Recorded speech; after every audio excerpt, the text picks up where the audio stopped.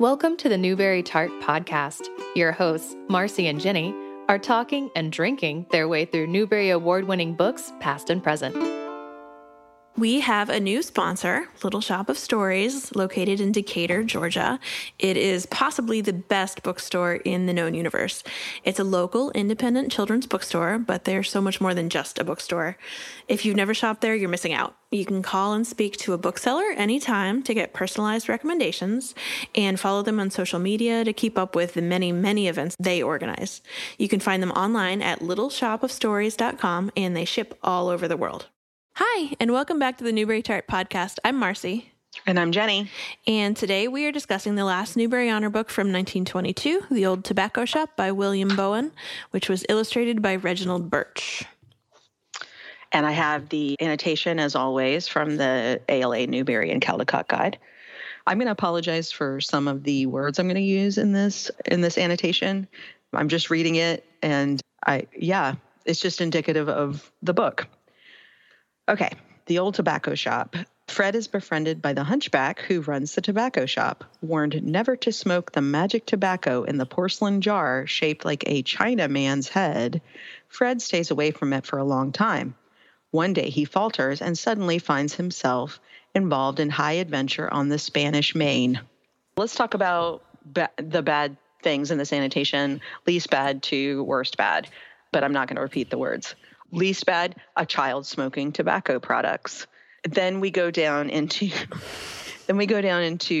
various, I don't even know what to call them. The way that physical impairments are treated in this book is very unpleasant and problematic, put it that way.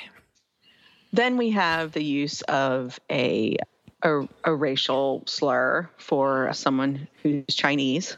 Which is also pervasive in this book. Yep. And I mean, I think that covers it. Yeah. So I think it's obvious that we did not enjoy this book. It seems to be a theme in this season. I appreciate you all sticking with us. We're almost done, I swear. This one, though, I have to say, I was reading a little bit about it, and out of all the votes for Newbery books in this inaugural season, in this inaugural year, this one came in fourth. So out of 212 votes, it got 5. So it still made the honors. And if I'm going to say one positive thing about this book, it is still better than The Great Quest, because at least like in this one, an attempt is being made at an adventure story. And the whole purpose of that adventure story is not like the slave trade. So at least... Yes, that's a step. It's a step up. It's a step up, but it's not a big step. This book is... No, it's not a big step up. It's not like it should be lauded by any means. And it didn't make me fall asleep, like literally, like the Golden Fleece. So it's not even the second worst. But it is. It's still bad. It's got very offensive content. I will say, and when I say a child smoking tobacco, I mean a 5-year-old. Yeah, so to lead into this, because I feel like the annotation didn't really cover this. No. Please tell us more about this book. Basically, the premise of this book is that a 5-year-old named Freddie is sent by his father to purchase tobacco for him in this old tobacco shop that's like, 3 blocks away from his house, it said? Mm-hmm. Mm-hmm. 2 blocks away from the Chesapeake Bay. So I can't imagine a 5-year-old. No. A 5-year-old going to do this. No. First of all, just in general, a 5-year-old being sent to a shop near a really big body of water. With sailors and all. Yeah. So anyway, there is a wooden carved, I hate to call him this, but hunchback, so that seems to be the predominant thing about him. Like a statue, like a wooden carved statue out front of the tobacco shop who's holding like a packet of cigars. And then a man who looks very similar to the statue is the purveyor of the shop.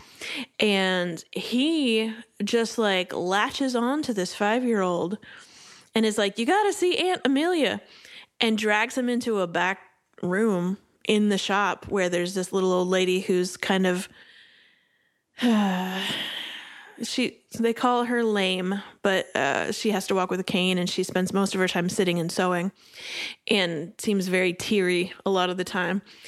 And they give him gingerbread and tell him to come back. But like they literally physically drag him in there, and he doesn't know what's going on, and they tell him to come back, and he does. And so he becomes this regular visitor there, and he's just a 5-year-old.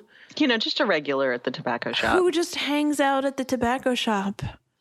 Giving him gingerbread like the witch in Hansel and Gretel. And there was so many like pervy vibes, like especially since the guy who runs the shop is not like, I don't know, his way of speaking is very. Did you ever meet like an older man who thinks that the way to relate to children is to like tease them relentlessly? Mm-hmm. And he just kind of has this like nudge, nudge, wink, wink thing going on with a 5-year-old all the time. 5-year-olds don't know anything to nudge, nudge, wink, wink about. No. At all. No. And it's so weird and creepy, and the parents don't seem to object whatsoever. Well, the parents, I was really confused by the parents. Yeah. Because they're like, okay, I guess. We don't know where our 5-year-old is, but he's hanging out at a tobacco shop. I guess that's fine. I also couldn't get past the fact that Mr. Punch is the name of a violent, like, trickster puppet. Yes, and that is the name of the wooden statue out front is named Mr. Punch. And they tell this little boy this creepy story about how Mr. Punch comes alive and, like, drags off little boys and eats them. That's the introduction. Okay. I know a lot is talked about like audience and appeal and stuff like that for books. I really couldn't figure out what age this should have been for. Oh, I know. Like a 5-year-old is maybe someone's reading it to a 5-year-old, but how many nightmares are you going to give a 5-year-old when you read this? And then 2, like a 5-year-old probably couldn't read it actually because the language is, it's pretty complicated. Or understand it. And it's enough to give any parent nightmares. And then what older child is going to want to read about a 5-year-old, Well, and then like the reviews, the contemporary reviews, if you go back and read any of them, are like, I don't know who's going to be more delighted, the children or their fathers. I'm like, what is wrong with these people in 1922 that this is the reaction? I know that there was we talked about this. There were not a ton of books published that year, but there were other books. And yeah. I cannot grasp what was happening when something like this was considered a good book that needed to be, yeah, lauded. Well, okay. And so the progression of the plot is there is a special container with the offensive name of tobacco up on a high shelf that they say is magic tobacco. And if you smoke it, who knows what might happen? And then the owner of the shop, the creepy owner of the shop, has to go to the barber shop and leaves the 5-year-old in charge of the tobacco shop, right? For like hours. Mm-hmm. And the kid has been hearing so much about this magic tobacco that he decides he has to try it. Now, first of all, he's been having this huge temptation and being like, ooh, smoking sounds so great. It sounds so delicious. This smells like brown sugar. I bet it is delicious. And it's the worst. And the whole time I'm reading this, I'm just like, what is wrong with this author? What is wrong with him? Because he just makes smoking sound like the best, most delicious and wonderful thing. And then so the kid gets down this offensively named container of tobacco and smokes it like in a pipe, like no problem, like a 45-year-old man. And it does taste like brown sugar. It's wonderful. And really? Like I couldn't. Yeah. And then, so like, then the magic stuff starts happening and you get essentially a genie out of a bottle, even though it's not a genie. And he gets hauled off on an adventure, but there's so many problems with it. Like, all of these new friends form a posse, including the living statue, which has come to life and promised not to eat him. So creepy. Because that's an indication of a really good children's book. When a very creepy statue comes alive and promises not to eat a child. Yeah, let's go on a voyage. Yeah, and let's go on this big voyage. I totally trust you. and it's not even like they're magically whisked off. Like, they go down to the wharf and get on a real boat. And like, the kid is like, I feel like maybe I should tell my mom, but probably I wouldn't get to go then. And to be fair, in a 5-year-old's mind, that might be okay. But then he says to the shop owner, the tobacco shop owner, I don't know I think I should tell my mom. And the tobacco shop owner's like, I'll write her a note in the morning. It'll be fine. And then later on, 3 days later, they're like, oh, I forgot. And that's like it. It is so wild. And they're headed off to the Spanish Main, which is made to sound very romantic, to find a place called the Isle of Corrections, which sounds very creepy, but it's supposed to be this wonderful place where all your faults are fixed, which, again, creepy.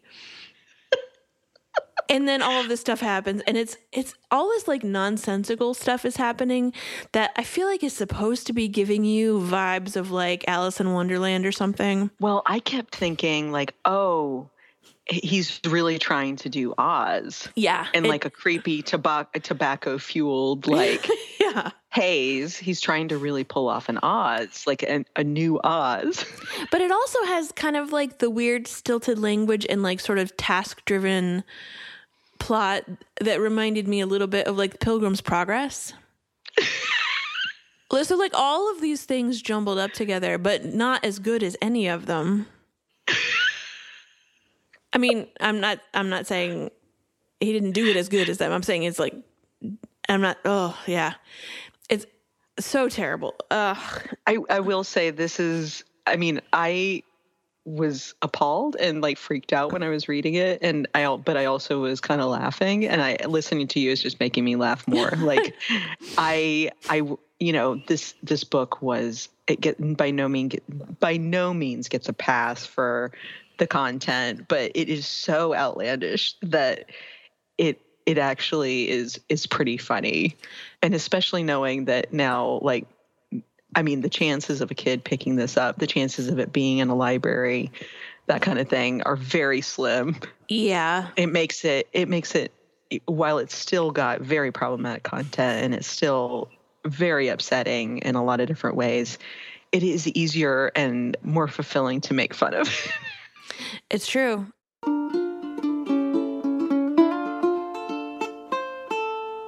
Miami Book Fair is back in November with hundreds of your favorite authors and their new books, and you can see them in person and online.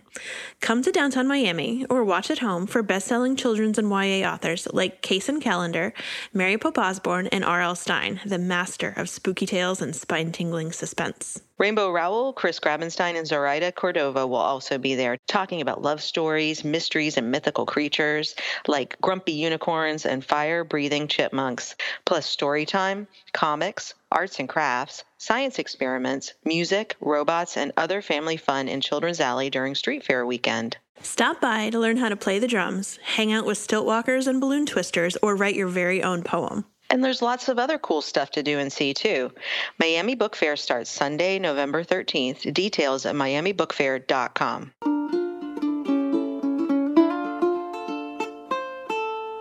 I knew what I was in for when I got to like the very beginning of the book, because it's got like principal persons and then a list. And like there are things like the old codger with the wooden leg, Mr. Lemuel Mizzen, Marmaduke, Captain Lingo, Ketch the Practitioner. You're just like, oh, come on. Okay, and then, but then it gets to the list of illustrations. Do you have that in your book?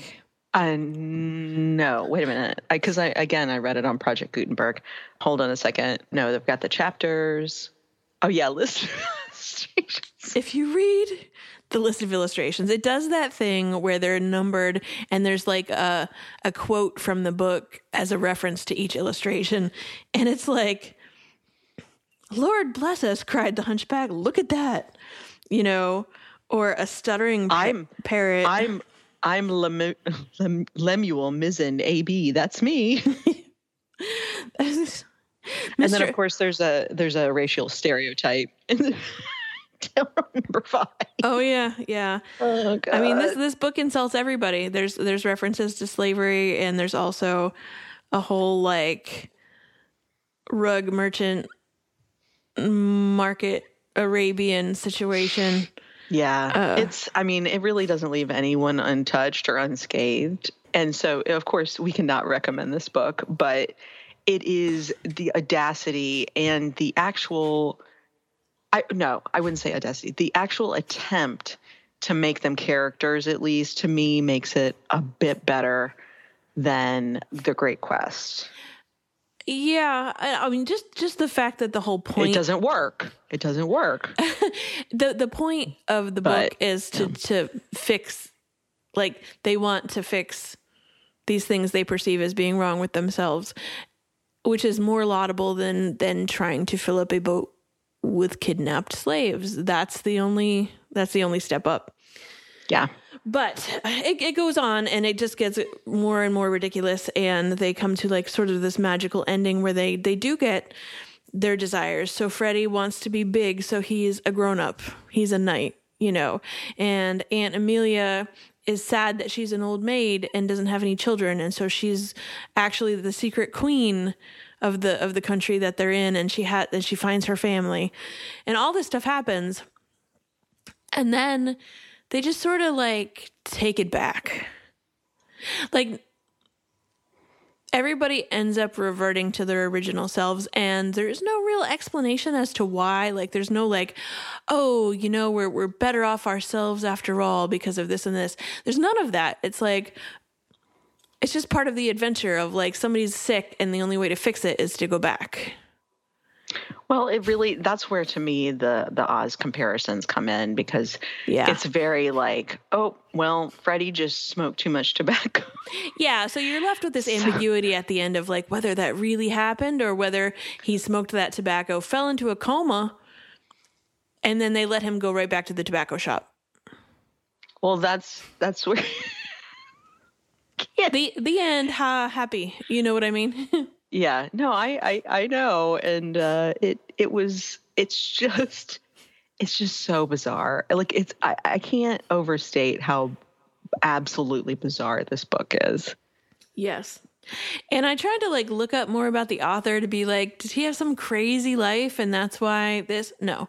You look at his picture online, he looks like he just like really likes smoking tobacco and thought he'd write a cool adventure story.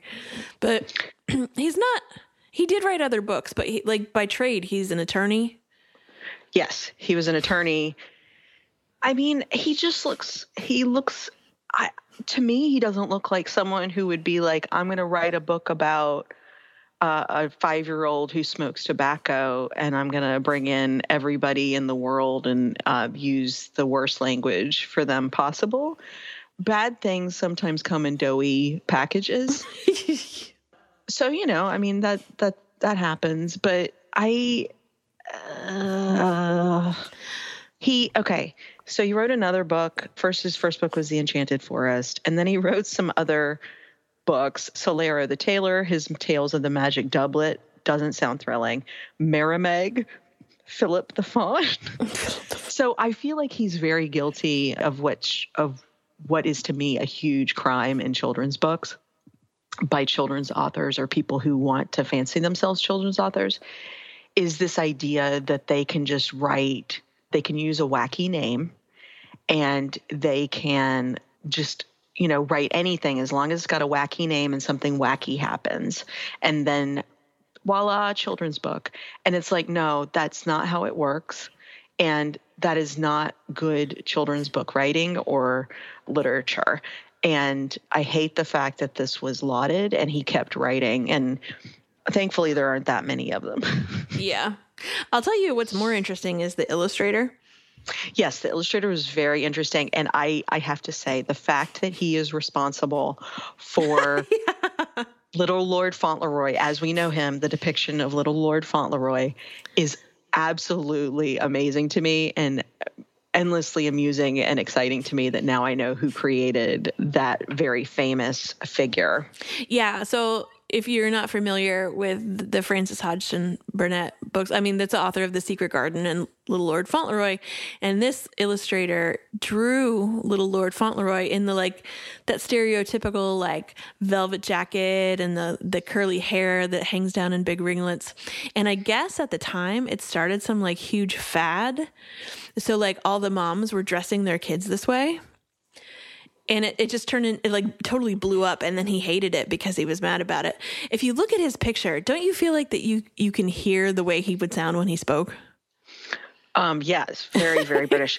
But I feel like he does resemble just a little bit. He resembles Stephen Fry. And so I can't help but think he would sound like Stephen Fry. Gotcha. Yeah. And he painted a lot of portraits and landscapes. And really, sadly, but very strangely named, he passed away of heart failure at the Home for Incurables in the Bronx. I know. Which that was is so like... I'm a little afraid to look into that more because that's such a really scary name to me. Speaking of names, his middle name is Bathurst. Yeah. I thought it was Bathurst, but I like Bathurst better. Well, I'm probably wrong, but I like Bathurst better too. It seems, especially since it's just very Halloween-y. Yeah. Yeah.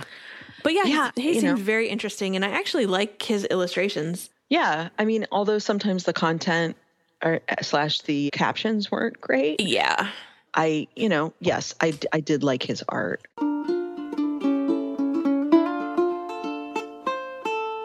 We'd like to say thanks again to our sponsor, Little Shop of Stories, our local independent children's bookstore, for helping to make this podcast possible, both financially and through their phenomenal programming. They're offering an exclusive promo for our listeners when you shop online at littleshopofstories.com. Just use the promo Newbery Tart to get 10% off your purchase. That's Newbery with one R, NEWBERYTART, to get 10% off your purchase.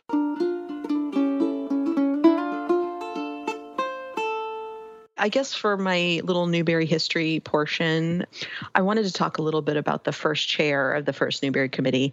Her name was Clara Whitehill Hunt, and she was from New York, and she became a teacher, and then she met a librarian and decided to become a librarian. So she attended the New York State Library School. 2 years later, she landed a job in Philly and opened the new children's room of the Old Apprentices Library in Philly.